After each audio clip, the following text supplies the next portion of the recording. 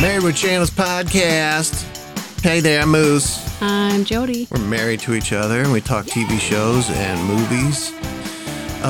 Quick note to point out, these shows are simultaneously pumped out to our YouTube. So if you're on YouTube and want to listen to the podcast there, you certainly can.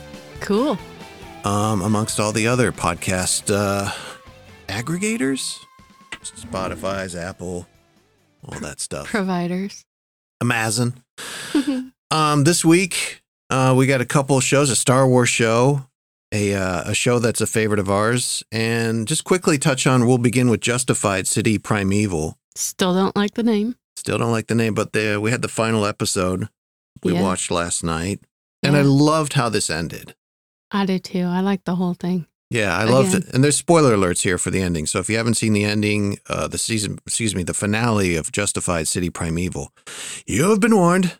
I love how they kind of build up this tension throughout the whole season, how Clement and Raylan are going to have this big shootout. Mm-hmm. And you almost get that in the last episode, and then it's interrupted by the Albanian mob. Mm-hmm. And then it comes down to essentially Raylan guns him down because he thinks he's reaching for a gun, but lo and behold, he's reaching for his cassette tape. He made you a mixtape. He just wants to be your friend. I know. That's what I thought. It's kind of, I don't want to say anticlimactic, but it definitely wasn't the finale I think you thought was going to happen. And then we cut to Raylan, because that happened at about the 30 mark, somewhere around there. It was about halfway through the episode that, he shot Clement. Yeah. Manziel.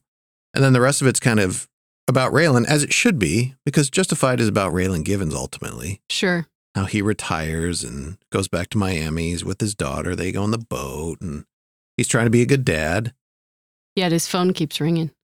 Well, I love the cuts. I wasn't expecting any Boyd Crowder stuff, but we see him in prison, and I love how they set you up there. Then they throw a twist at you where he appears to be, he's found Jesus, he's preaching, and he's turned over a new leaf. Mm-hmm. He's being transferred to a hospital because he has some, according to him, life-threatening disease. Yeah. Or medical affliction, whatever. Some sort of illness that needs attention. Yes. His health is in decline, But lo and behold, he's been fucking the female guard there at the prison, and she helps him escape, and they drive off to essentially Mexico. Then we cut back to Raylan in Miami with his daughter. He's retired, and then he gets the text. Yep. Then the show ends brilliantly with his phone ringing, mm-hmm. and it's from the Marshal service, his former employer, ringing, cut to credits. Yeah. So you're left wondering, does Raylan pick up that phone? Does he get back in the game? Is he going to come out of retirement because it is Boyd Crowder? I think Boyd's going to come after him. So I don't think so. I think so. I don't think Boyd's coming after him. I think Raylan, it's like his white whale. And the white whale is now back in the sea. He's got to go get that white whale. Yeah, Raylan just can't help himself. He always has to nab the bad guy, you know? And he always. And it's always about justice with him. I think he learned his lesson from the very first episode of Justified, that it's all about doing the right thing, the law, getting the bad guy into prison. And I think it ate him up when it ended with Clement being locked into that. Yeah. We'll call it soundproof panic room to die. Yeah. That ate him up inside. He couldn't sit just with that. Let that go. And he actually couldn't. He got up middle of the night to go put the cuffs on him or something. But take him in the right way, maybe. Yeah, I don't think Boyd Crowder cares about getting Raylan. I think you don't think so? No, I think he wants to go and be free and do his thing in Mexico with his new girlfriend. But I think Raylan's going to come out of retirement and come get him. To go after him? I think it'd be great. See him in Mexico. Yeah. At wits with Boyd Crowder again. Sure. Sure, why not? Kind of maybe the battle with jurisdiction and, Yeah. There's always kind of a line of a little bit of corruption going on in this world of Raylan Givens as well. So you kind of saw that with this season as well. And maybe going forward, that you'll see that south of the border. Yeah, I wonder if this will be a thing where we do some one-off seasons with Raylan Givens and Justified, Yeah. Maybe we'll have another season where Raylan's chasing after Boyd in Mexico. Yeah. I'd tune in for that. Yeah. But I thought Justified City Primeval, title aside, was really good. Agree. I really enjoyed it. Me too. And phenomenal cast. Yeah. Phenomenal cast. Always. Moving on to the brand new stuff. Oh, Ahsoka. Yeah. Bum, bum, bum. Star Wars is back on Disney Plus with Ahsoka, following the Jedi character that we were first introduced to, I believe, in Star Wars Rebels, and which is an animated show they did, I want to say in the mid-2010s. Sounds about right. But this show kind of picks up on a lot of those characters. Sabine was in there. They have Ezra kind of showing up in a recorded message.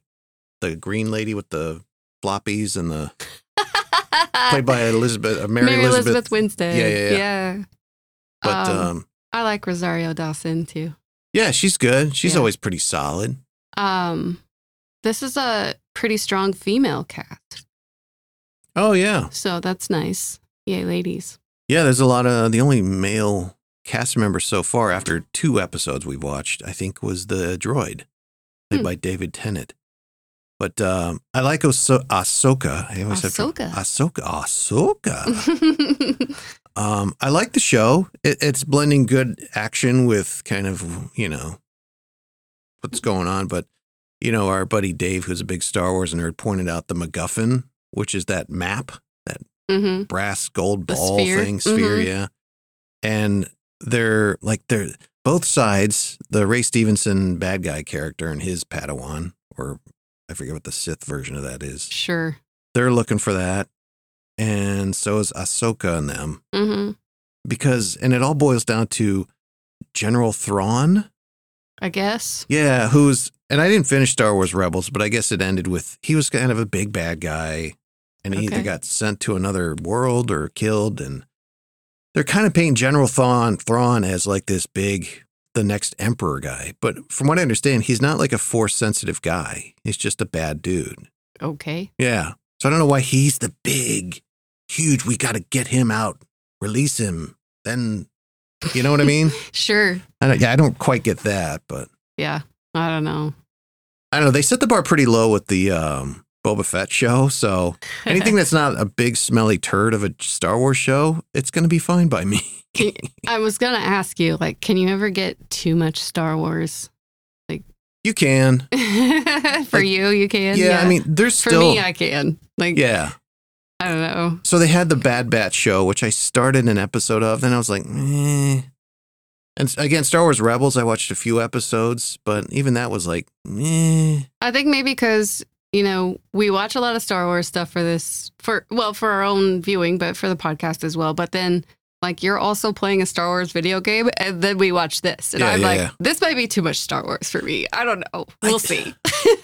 I really think I'm of the mindset, I can take as much Star Wars as you'll give me, as long as it's good. Sure. Absolutely. I mentioned Boba Fett show. That sucked. Yeah, but Andor was amazing. Andor was great.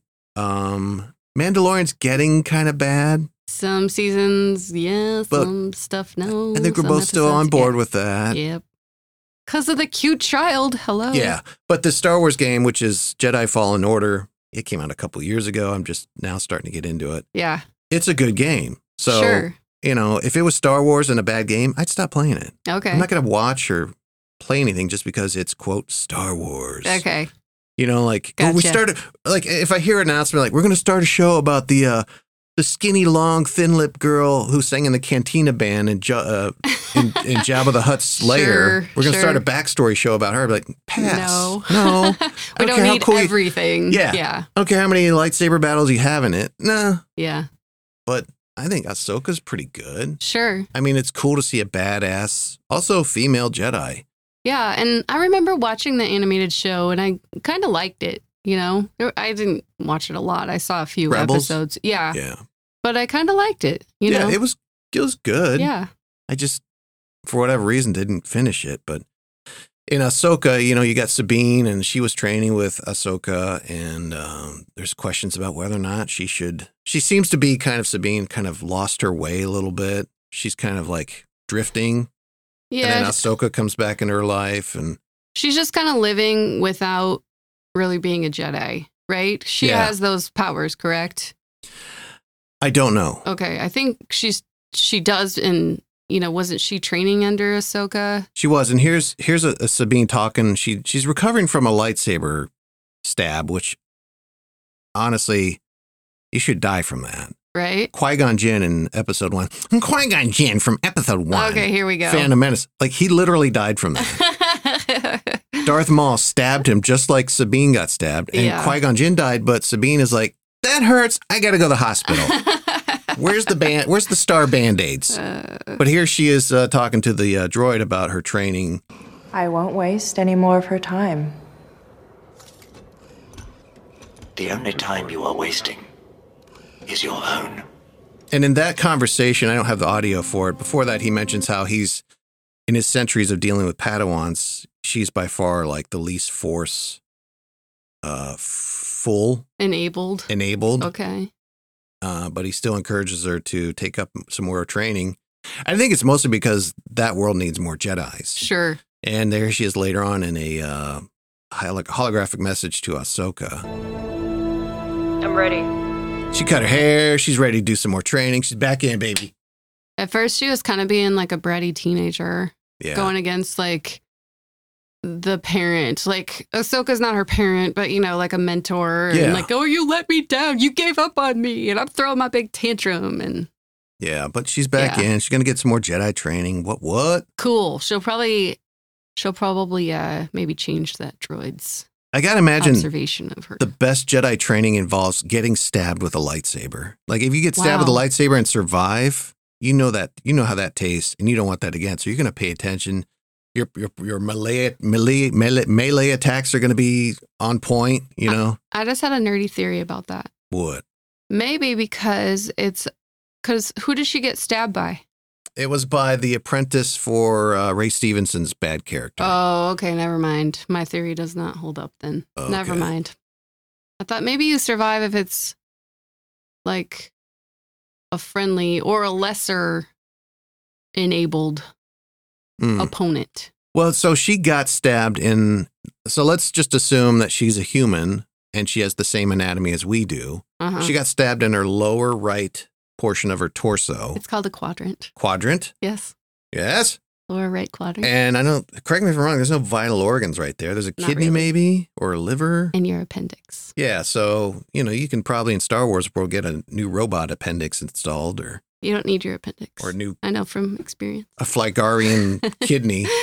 Because in the books 722... Maybe she has healing powers, like other creatures that I don't know. Yeah, maybe she does. I don't know. So Ahsoka, he's a good, yeah? Yeah, I like it. Yeah, I like it too. As we record this, we're going to probably watch episode 3 tonight. Oh, fantastic. Fantastico.